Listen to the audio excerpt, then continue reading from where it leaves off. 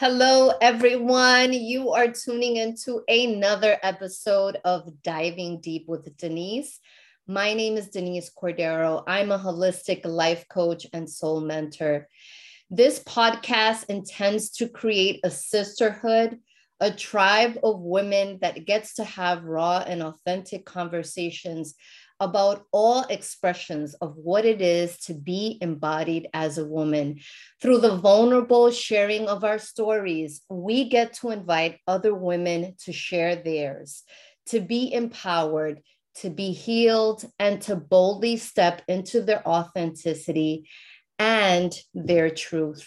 Today, I have an amazing guest speaker.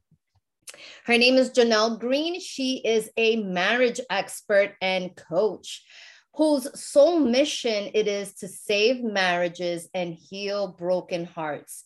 She works with couples who are on the edge of divorce or separation and help them to return to love and a loving place where appreciation, affection, and respect live harmoniously.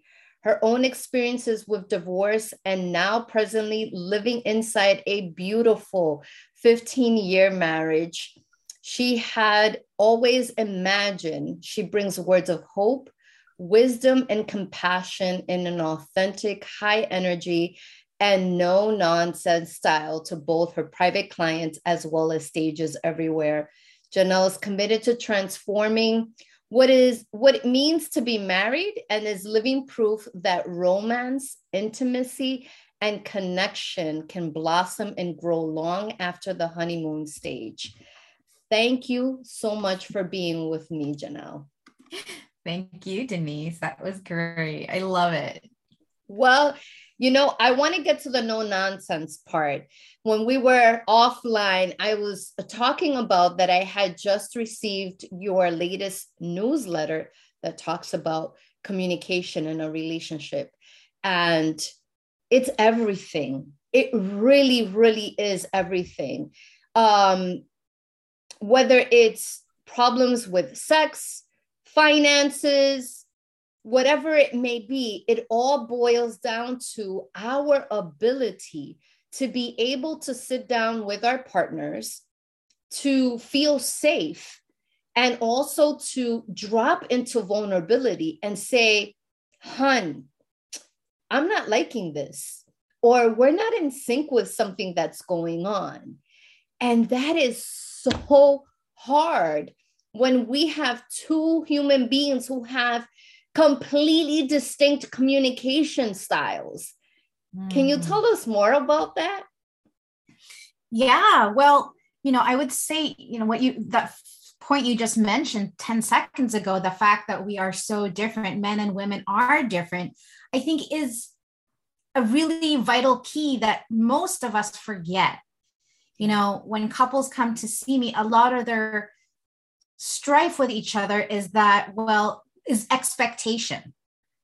So it's like, I am a great parent. I play well with the kids. The kids love me. Why can't you play with the kids the same way? Why can't you act the way I act or do what I do well? And, I think one of the amazing things, I would say the number one thing that makes my marriage really, really distinct when I look at other couples, I think the thing that we do super, super well is we accept each other just the way we are. We don't try to change each other. We don't try to fix each other. We don't try to put our own beliefs and values on each other because we know we're different and we love that about each other. I always describe us as the yin and the yang.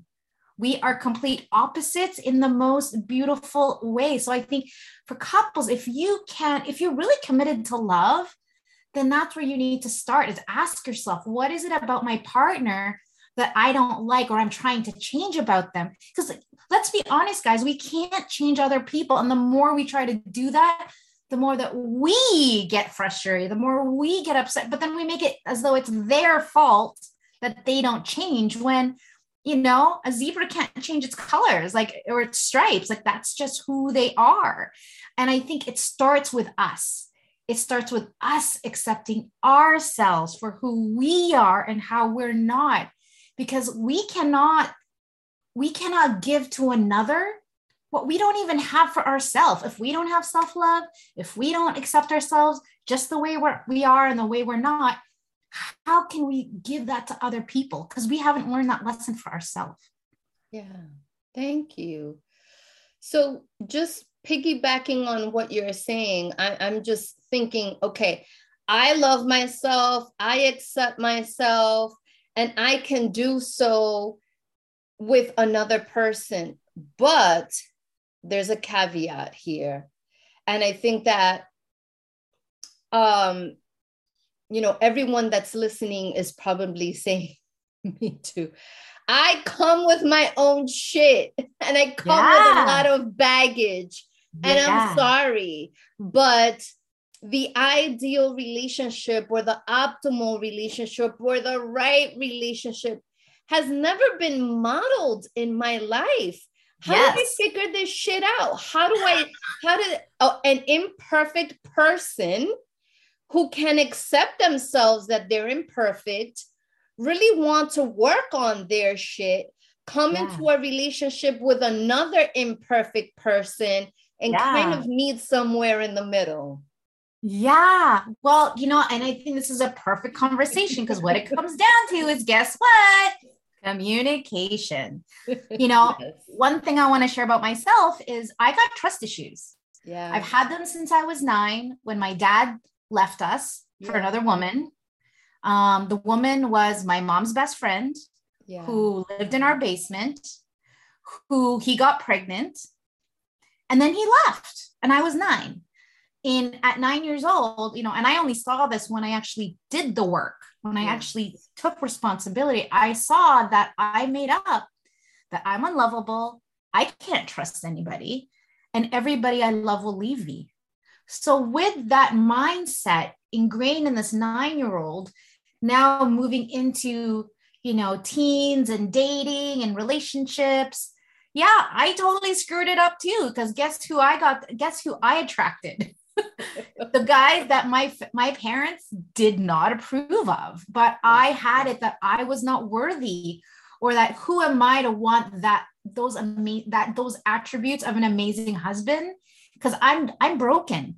Nobody would want me. Yeah. And so that's exactly what I attracted. So, fast forward now with my husband, those things still come up. The difference is A, I'm aware of it.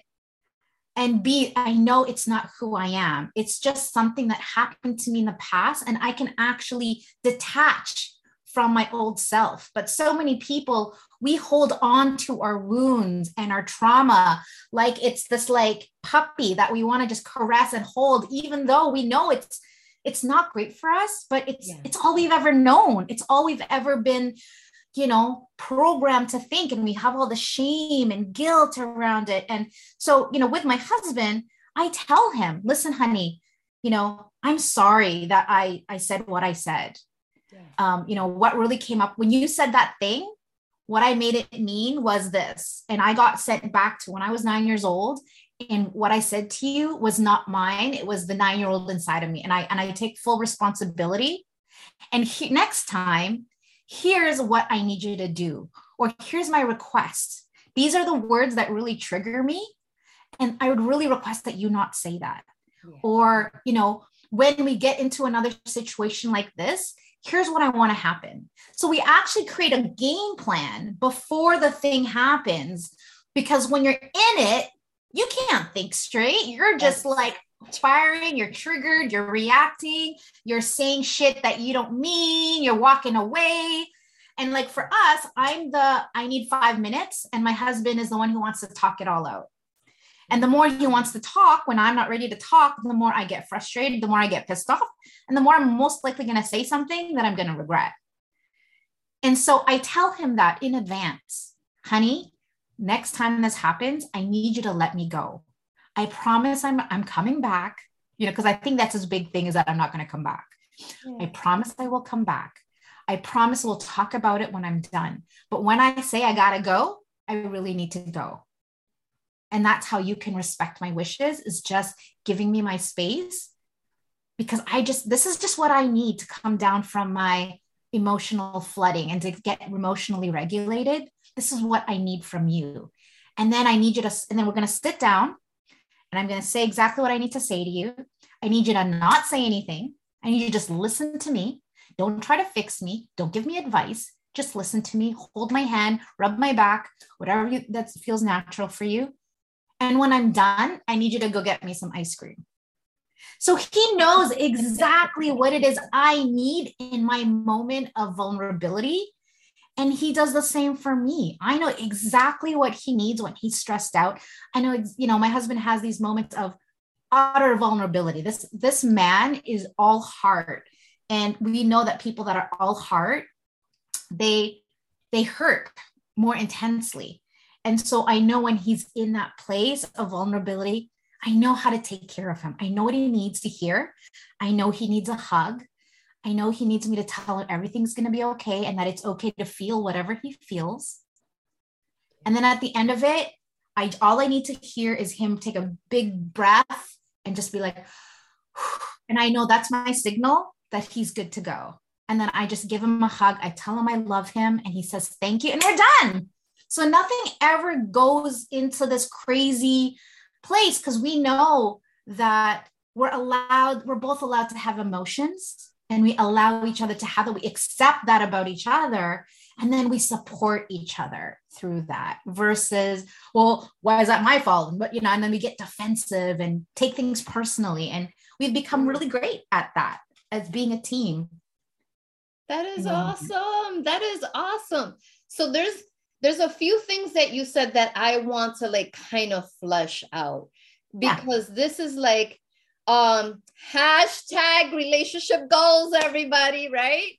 Where things just things work. But this is kind of what I've experienced with my clients, and I work with women. Not only that, but in my social circles and friends and so forth. Mm-hmm. One of the things that you said that I absolutely loved, and you repeated it over and over again, is communicating what I need. Babe, I need this. I need ice cream. I need you to give me space. I need you to give me time. And also listening to your partner's needs, what they need as well, so that you're reciprocating, you're being there for each other, you're holding space for each other. And I think that's so important.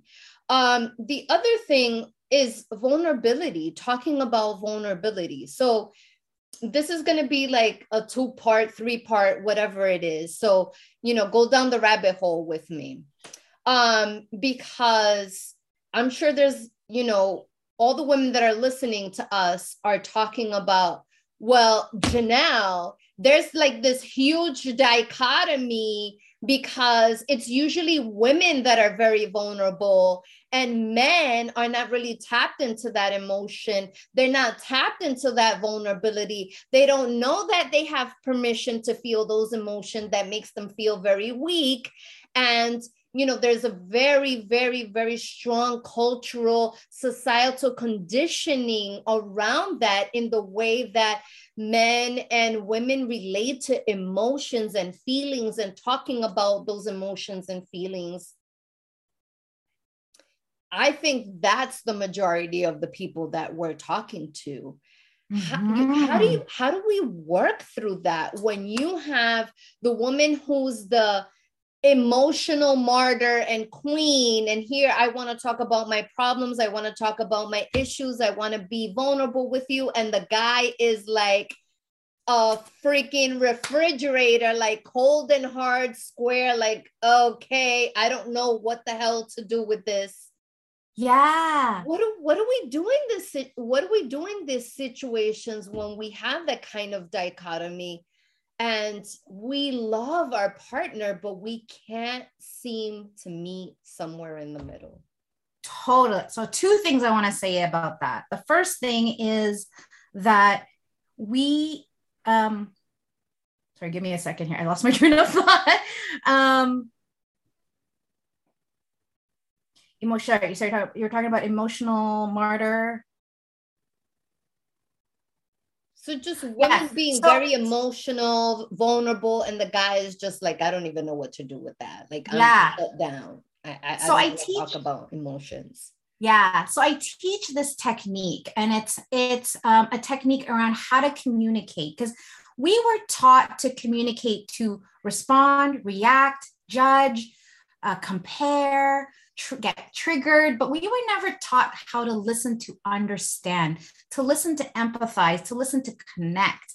So to that question, I would offer, it's kind of going back to what we talked about before, is really letting your partner know, here's what I need. Because men automatically think, oh my God, I have to fix this problem, but I don't know how to fix this problem. She's talking about all these emotions. I've never had these emotions. I don't know what to do. What do I say? And so they go into like, it's okay. You're overreacting. You're being too sensitive. They mean well, but everything that comes out of their mouth is not helping, And so that's why I think it's so important to say to our partner, just like, listen, I just need you to hear me.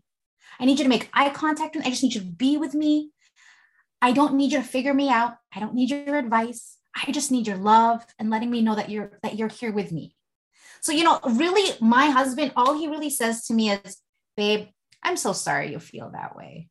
I really am. And you know what? Everything is going to be okay. And I'm here and I love you. That's really all he says to me, and how much he loves me and how beautiful I am, and how he acknowledges my strength and my courage, but he doesn't need to fix me. So, what I teach people is that, again, we're allowed to have our emotions. And when we try to invalidate those emotions, I feel like women are just as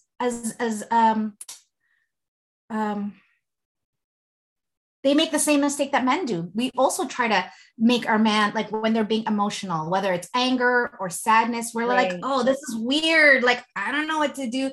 He's being all like sensitive and stuff.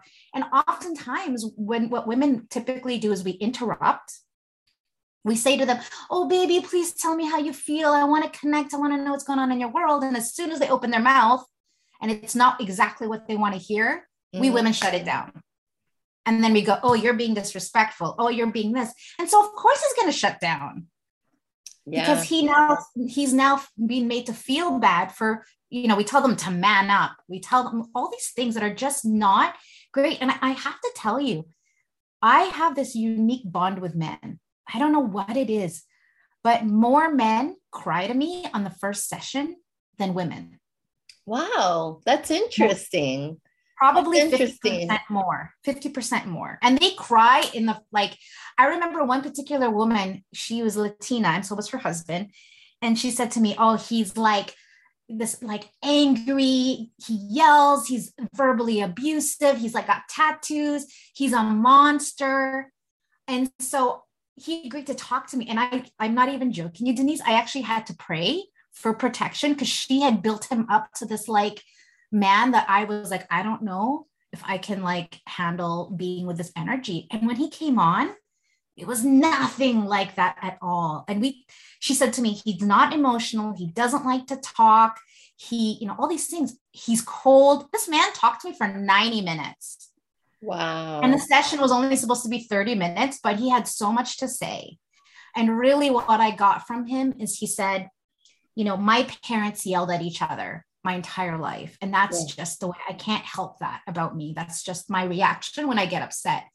But I love this woman more than anything in the world. She is my queen. But the way she treats me and the way she talks to me makes me feel like no matter what I do, it's never good enough. And so I just stopped trying. And that just made me really, really sad. So again, I think there's so much that conversation that we have, first of all, in our own head, that isn't true about our partner and about ourselves. And then we don't actually have the communication with a partner to clarify and clean up whatever is going on. We just want us to keep in our heads like, oh, this person's bad, lazy, doesn't love me, all of these stories that we make up. And I think if there's anything that I want to share for today is that we typically, our partners don't want to hurt us. I've never heard a partner that said, I intentionally want to hurt my partner. No, we don't do that. All we want to do is protect ourselves. But when you think of two people trying to protect their hearts, well, is that really from love or is that from fear? Yeah. And that's why we're in the situation that we're in a nutshell. That's a good one. That's a good one. And thank you for sharing that case study with us, because what I'm hearing, that I think that it's important for people, and I'm going to say men or women in this case, in a relationship, that feel like I have the emotional maturity in this relationship and my partner doesn't, and all that, is that we have to look at ourselves and take responsibility for the part that we play in how our partner is receiving us. You know, how we are coming across, or how we are contributing to their behavior that's the total opposite of what we want, right? Yeah. Like we absolutely. want them to open up, but then they open up and then we become judgmental, we become critical. We're like, this is not the way that I wanted to receive it. And then they shut down, and then we complain about them shutting down. I think it's important for us that, you know, this is a two-way street. And we have to take ownership. We each have to take ownership into what we're creating in that, what we're creating in that space. So that's really awesome. That's great. And I want to create, you know, so many people are like allergic to the word responsibility, but I want to create a context that empowers people. And that is that if you think of the word responsibility, it is the ability to respond. It is not about blame. It's not about whose fault it is. It's really being responsible, being like, yeah, you know what? I am the way I am. Yeah, I do have those things about me. Yep, those are my quirks. Those are mine. I own them.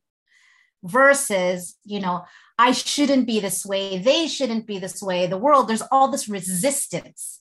And in resistance, there's no power. And so being able to respond gives you power to take action distinct from what you've been doing. Because if you keep doing what you've always done, you're always going to get what you always got. Yeah. So you have to be empowered to take a new action if something doesn't work. Yeah. Thank you. That's an amazing distinction in talking about responsibility. It's not about blame. It's about being able to respond. I absolutely love that. That's an awesome, awesome nugget. Yeah. So anyway, I want to go back. So you have this amazing relationship with your husband that you've had over the past 15 years, but you weren't always there. What was that journey like for you to get to have your dream partnership? Yeah. Well, you know, my journey, this whole thing about being a coach, a relationship coach, really started inside the breakdown of my divorce. Yeah. And so, you know, what I got, and, you know, I was actually going to bring this up a little earlier, but this is a perfect opportunity. Really, what I got from that experience was that I had expectations about what he should be like, what our marriage should be like. And it was like buying a house that needed some serious renovations, thinking that I could renovate this house, having never renovated a house. And so bought this man. And I was like, oh yeah, I can fix this. You know, the framework is good enough, but there's all these things that I need to fix in the house.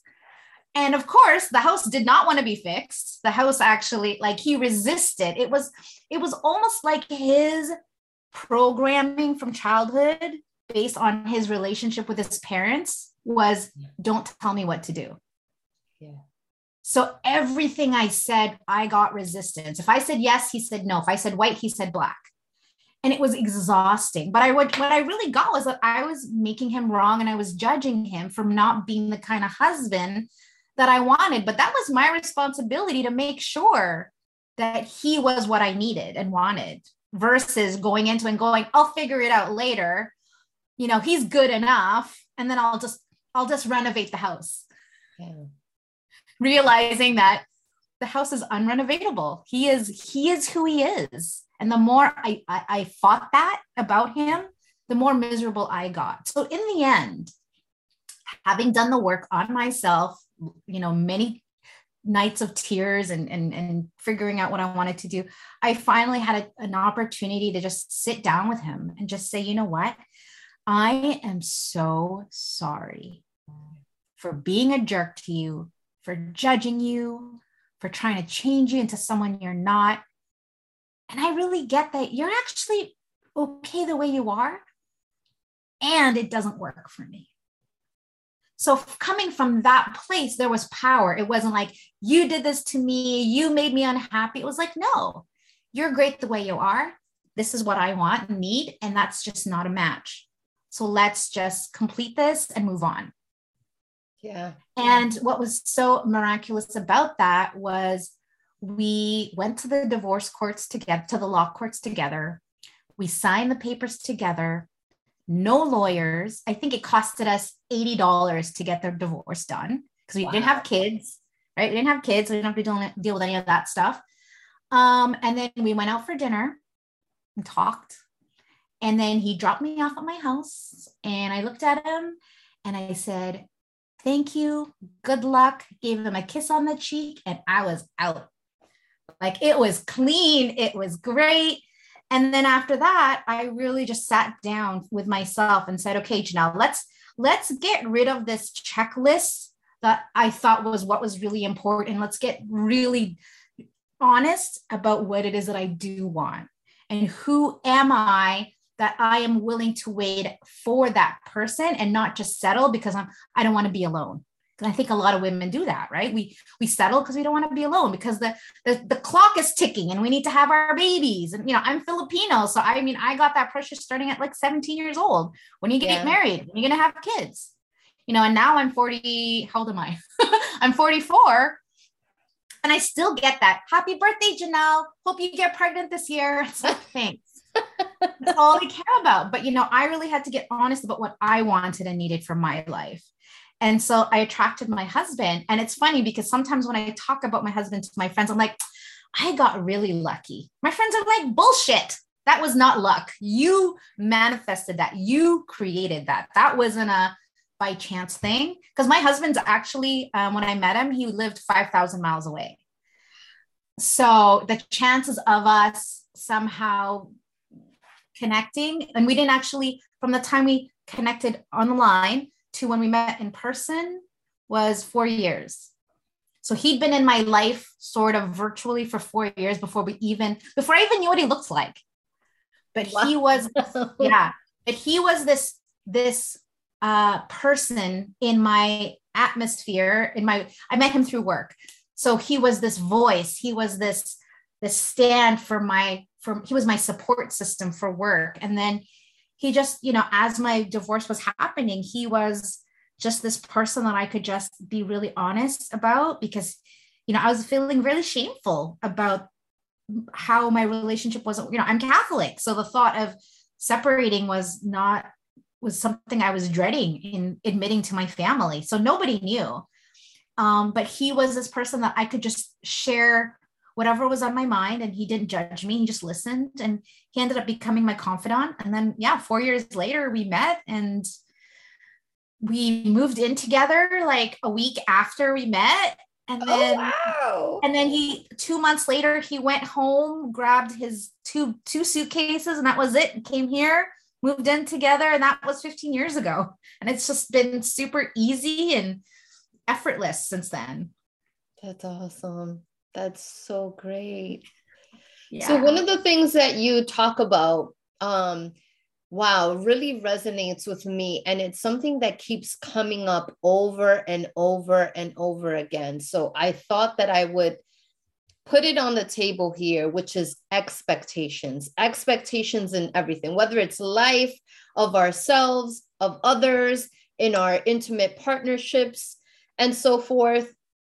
And I recently heard I don't know if it was a podcast or part of a podcast or part of a book or whatever it is, but anyway, the author was Steve Chandler, who is like a master coach. I don't know who doesn't know that name in the coaching arena. And he talked about expectations, and it's something that has stayed with me and that I now adopt and practice in how I work with other people and how I relate to other people. And one of the things they talked about is people hate expectations. They hate expectations. They don't, whether it's an employee in a job, or you're in a relationship, or you're a parent and kids and you have expectations of your kids. And one of the things that we want to replace expectations with are agreements. And I think that agreements are much more powerful in a relationship than expectations. Wouldn't you say that both people are participating and co-creating in the process of what they want their relationship to look like? Rather than, I expect you to do this, I expect you to do that. But it's rather like sitting down and really talking about our needs and what we hope, right? What is the hope that we want to get? What are our hopes and dreams about our relationship? And how can we come together to hopefully, do these things for each other? What are your thoughts on that? Because I know I think expectations can really, really ruin a relationship. Yeah. I mean, yeah. And to your point earlier, expectations on ourselves first, like that, I know my expectations for myself are so high. And what I would offer before we get into what you were saying is, how I set up in my mind is the two distinctions called committed. Yes. Versus attached.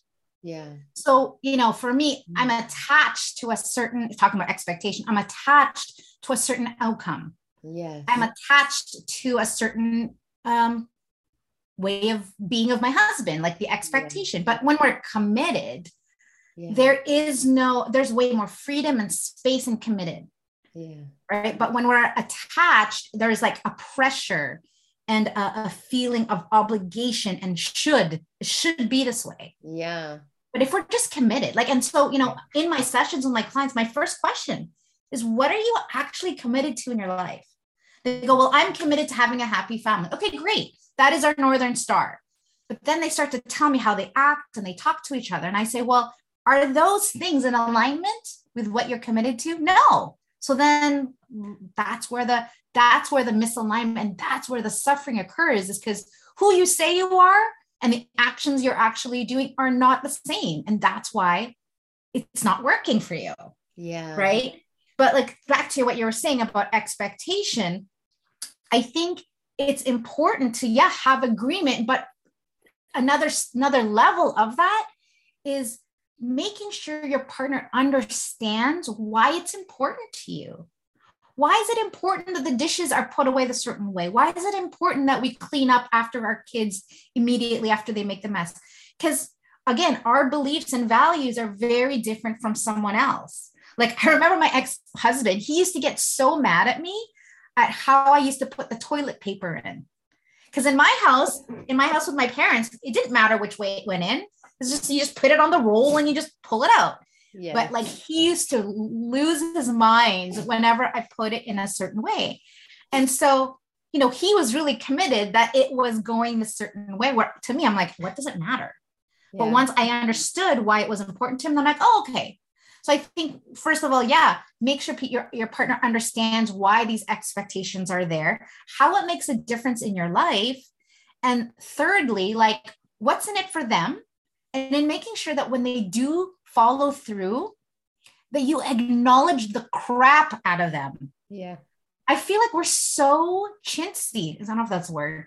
We're so, there's this scarcity mentality around appreciation. We have to only use it in certain, people will say, well, why should I have to say thank you? That's a given. That's just should be his job. It's so what?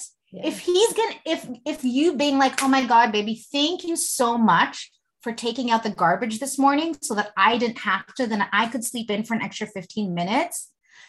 I love you and thank you for taking care of me. He's going to feel like a freaking hero. And guess what? He's going to do it every week so that he can get that love from you. But if you got it like, I don't need to say thank you to you, that's your job. And then you wonder why he doesn't stay consistent. I want to tell one quick story. When my husband and I got married, so when I met him, he was 230 pounds. When we got married, he got to almost 300 pounds. Wow. He discovered sushi and he discovered this amazing burger place near my house that they don't have where he's from. So we both gained quite a bit of weight.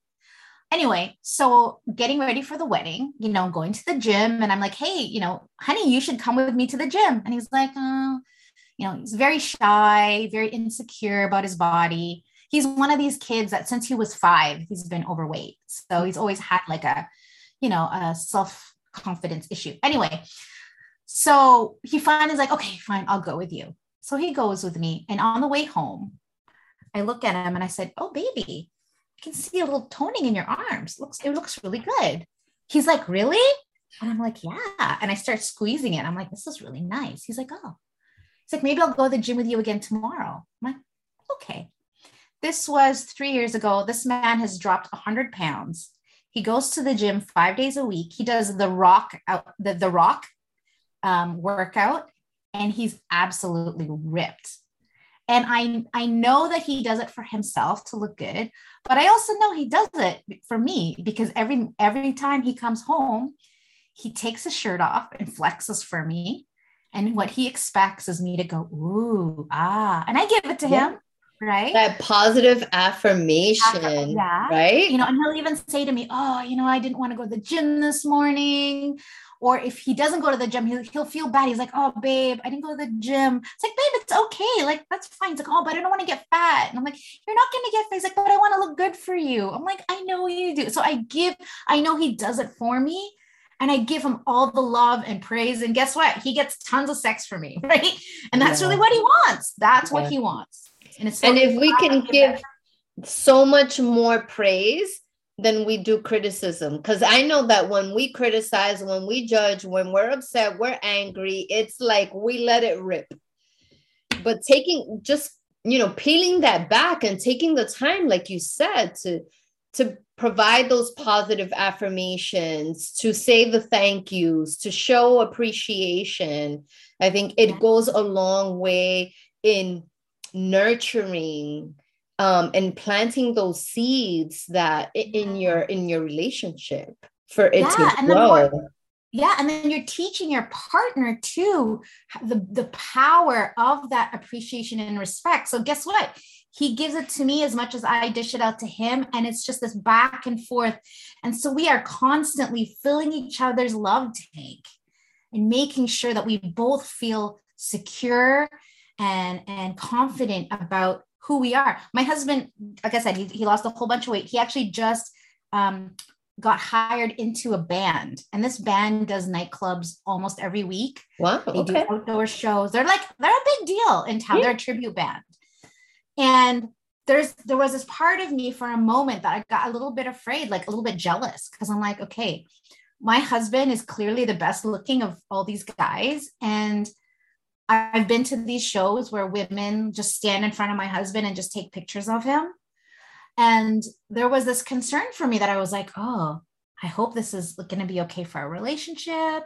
Yeah. But you know what? I feel so secure because I know I give my man what he wants and needs from me, that he doesn't need to go anywhere else. And so I feel 150% confident when he goes wherever he goes, the nightclubs, I'm like, okay, bye-bye, have fun.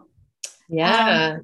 It's an amazing feeling to have that level of confidence and security in the relationship, that I never feel like I have to worry about his eyes, wandering or anything happening or putting our relationship in jeopardy, because I make sure I take care of business and he does the same.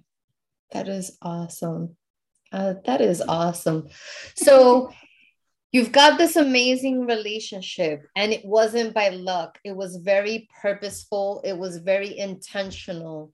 You attracted this person into your life. You manifested, what you wanted. For all the women out there that want to have a similar relationship, that it's like, what is the secret sauce? How do I do this? That have the checklist.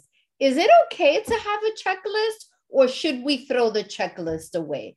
Because I think we all in our minds, if we don't have it in writing, I know that if we don't have that vision board, I know that mentally we have, this is what we would like, this is what we want. Oh, I want him to be ripped, or I want him to be funny, or I want him, is it healthy to have a checklist? Yeah, I think it's good to have a checklist, because I think that helps with the manifestation. Yes. And getting really clear about what it is you want. However, I think also we need to make sure that we are open. Yeah. To, like, there's a couple things on that checklist that, or my no-nos, like I would nevers, that my husband is, that I did not expect. I even had it that I would never get married again. That was one of mine. I'm never getting married again. Hell's no. Yeah. And when I met this man, I'm like, this is him.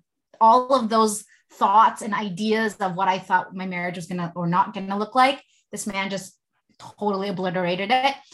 I would say, though, what I've noticed about single women, and I know this because my best friend is single, is we look outside of ourselves to find happiness, and we expect other people to be perfect to fill our not enoughness. And what I would offer and invite people is to really look inside yourself to say, well, what if I was just enough? And this person that came into my life was just the icing on the cake. But I think we put so much pressure. We put so much pressure on other people to fill our own unhappiness. And they're only human and they're flawed. And, especially if we're not great with communicating, here's what I need, because I'm independent, strong woman, we're setting our men up for failure. And so I think it's really important for us to embody who we want to be, the kind of partner that other people naturally want to come to, versus us going out and going, you all men need to get your shit together. No, it's like, how do I get my shit together so that I naturally attract that man who is going to be my complement, not going to need me or I need him, but really we rise, we get up under each other, we empower each other, and being together is just icing on the cake. But we're now, because I feel like a lot of couples are very codependent, and that's not healthy either. Yeah. And unfortunately, I think that we see that play out a lot in fairy tales and in movies, Mm-hmm. Like the big line, the big cheesy line that everybody talks about with Tom Cruise just breaks and he's like, you complete me, like somehow. And I'm like, that's not real, and if your relationship is about that other person completing you, you're setting yourself up for failure, truly. Yeah, because then you have, again, an expectation that they're always going to be perfect. They're always going to say the right thing. They're always going to, no, right? Your relationship is always, your relationship is going to go through changes and different sort of like versions and phases, right? And so you can't be attached to a certain way. I hear so many couples who say, I just want to get back to the way things were.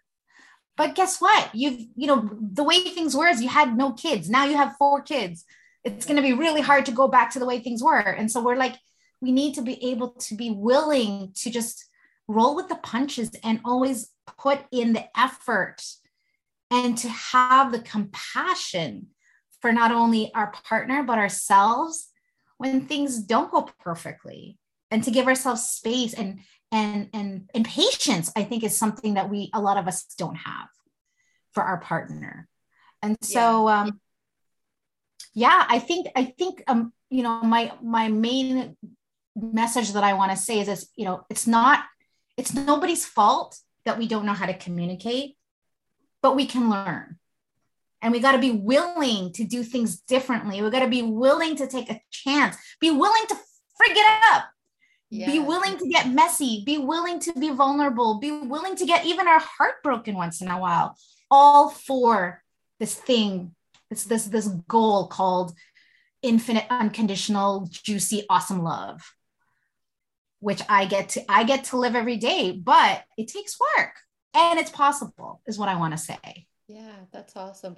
Talking about work and being possible, um, yes, relationships do take a lot of work and it takes commitment, which is another thing you talked about, commitment from both parts to want to learn the communication skills, be there with each other, listen to each other deeply, be able to talk about what you need, but also listen to what your partner needs as well. On the flip side, we also have to talk about, when do you know that it's just not the right person? I think that it's important, for people that are in that relationship, that they say, look, I've done the work. I've worked on the skills. I've worked on myself.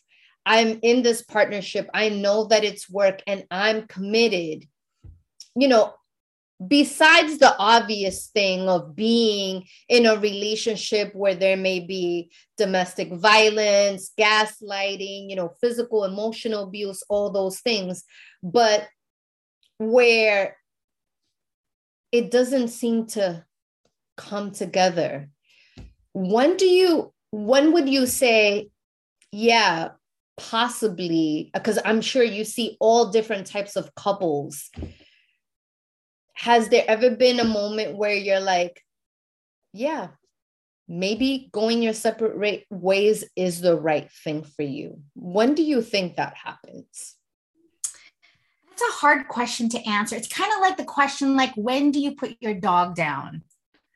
And my response is like, you just know. I remember when my dog got cancer and I'm like, oh my God, the thought of putting her down was like, I didn't even want to think about it. And then one day I just knew like, this is unfair. I just knew. I don't know how else to answer. And I don't think it's anyone else's call but that person to decide when is enough and when they feel like they've given their all. Because oftentimes we want to make it work, but it's been so long that the heart has been turned off, and trying to get it to get going again, it's really hard to come back from years and years and years and years and years. Like, I had one couple that they've been struggling for 32 years. Yeah, that's a long time.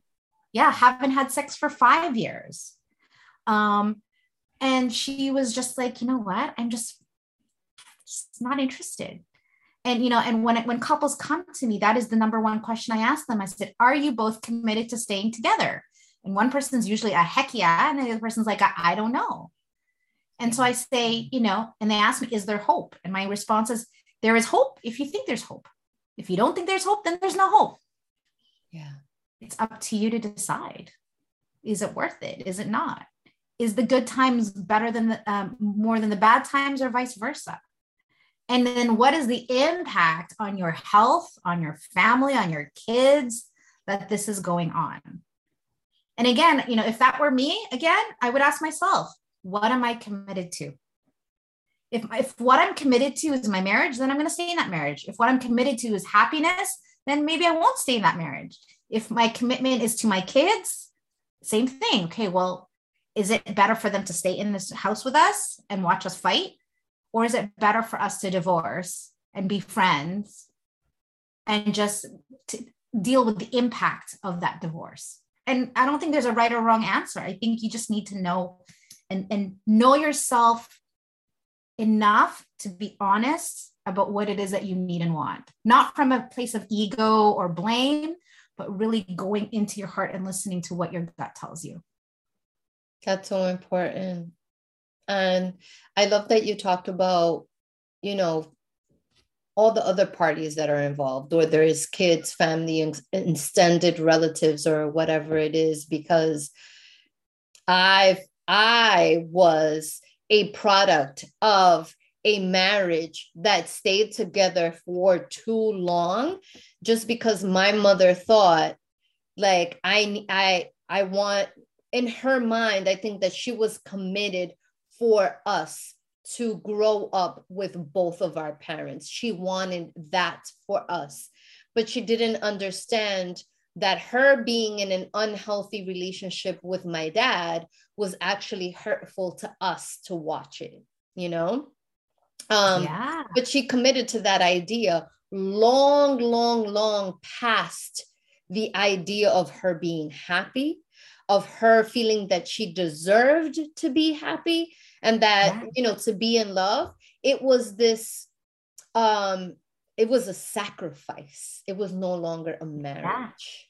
Yeah. And that has, it can have devastating consequences, because I'm a product of divorced parents, and it had devastating consequences for my brother and I, to the point that we used to tell our mom, you need to get divorced. You need to get divorced. Like, this is not right.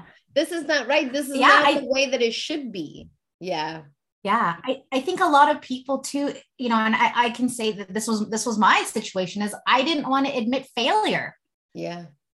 You know, my sister was in a marriage that she was married to a really bad alcoholic. Yeah. And the whole family was just like, this man is not good for you. But she didn't want to hear, I told you so. So she stuck it in, and we're watching from the sidelines like, oh, this is hard to watch, but she would not give up.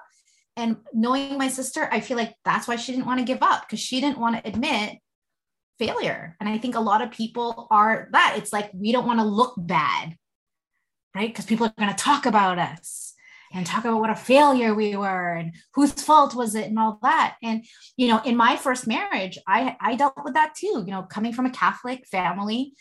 And just being able to finally put my own needs first, because who I was eldest child, good girl, straight A student. Yes, ma'am. Obedient, never upset my parents. And now I'm telling my parents, guys, I'm getting a divorce. My mom didn't talk to me for 2 years. Wow. She was really, really, really devastated, but I knew that was my responsibility. And I allowed her to have the emotions that she was having. Had I not been responsible, I would have been like, why are you being like this? Like, give it a rest, you know? But no, I'm like, no, you know what? She's allowed to feel whatever she feels, because I knew at the end of it, once she got over this stage or phase, that she would be absolutely in love with my husband. My husband, like, she would. And now it's exactly how I thought it would go. She calls him before she calls me. She has nicknames for him. She invites him to lunch. We've even gone on vacation where we stayed in the same room together. Like, they are so comfortable with each other. And he's like the doting husband. And my mom's a widow. And so, you know, she really relies on him for a lot of those manly things. And he loves to serve. So they get along famously. And he's a musician, and he loves to sing, and he goes to church every week, and he's polite and great with kids. So my mom adores him, but it wasn't always like that. Yeah. And I had to be patient. Yeah. Thank you so much for that, Janelle. Was there something that I didn't think of to ask, that I didn't ask you, that you think is important, that you want to leave with our audience? Yeah, I want to say 2 things. I want to share 2 really my favorite mottos that I always tell myself every day. The first one is, be the change you wish to see. If you want more love, give more love. If you want more respect, give respect. If you want acceptance, give the acceptance. We often wait for the other person to give it, and then we'll give it. No. Take leadership in your relationship and be responsible for the condition of it, versus blaming other people and waiting other people to fix the problem. Yeah. The second thing I would say is, suffering only occurs when we resist what is so. Suffering occurs when we resist what is so, meaning if we could just let go of all of our expectations, let go of our disappointments, forgive, accept, have compassion, let go of the control. If we can just stop resisting that we shouldn't be this way, or people in our life shouldn't be this way, or the world shouldn't be this way. Consider that everything is perfect, just the way God intended. And if we can just let go of all of that resistance, life would be so much more fun and less exhausting. And so much more joy and love can live from that. Because when we're too busy judging, we don't have time to love. Yeah. That's beautiful. Thank you for that. You're welcome. Yeah. How can people get in touch with you? Yeah, the easiest way is probably through my website. And my website is saveourmarriage.ca. I also do some life coaching on the side as well, if anybody's interested in that. And they can also find me on Facebook at Wing Woman Coaching. That is awesome. So I will provide all the deets for you with this podcast. I want to thank you, Janelle, again for being here, and, you know, congratulations on your 15 plus years, you know, perfect marriage that you wanted to have. That's beautiful. Again, I'm like hashtag relationship goals for everybody out there. And I'm actually thinking about writing a book actually about our love affair. That is awesome. I'm sure that you've given many of our audience members, all the women out there that are looking for that relationship, you know, hope, and the hope that it's possible, that you can have that relationship, which is amazing and awesome. So thank you again for being here and for sharing your story and some of your client stories as well, and situations. I appreciate it. Thank you, everybody, for tuning into another episode of Diving Deep. Please like, share on social media, all podcast platform channels. And again, I will include all the details for Janelle if you want to get in touch with her. Until next time, take care.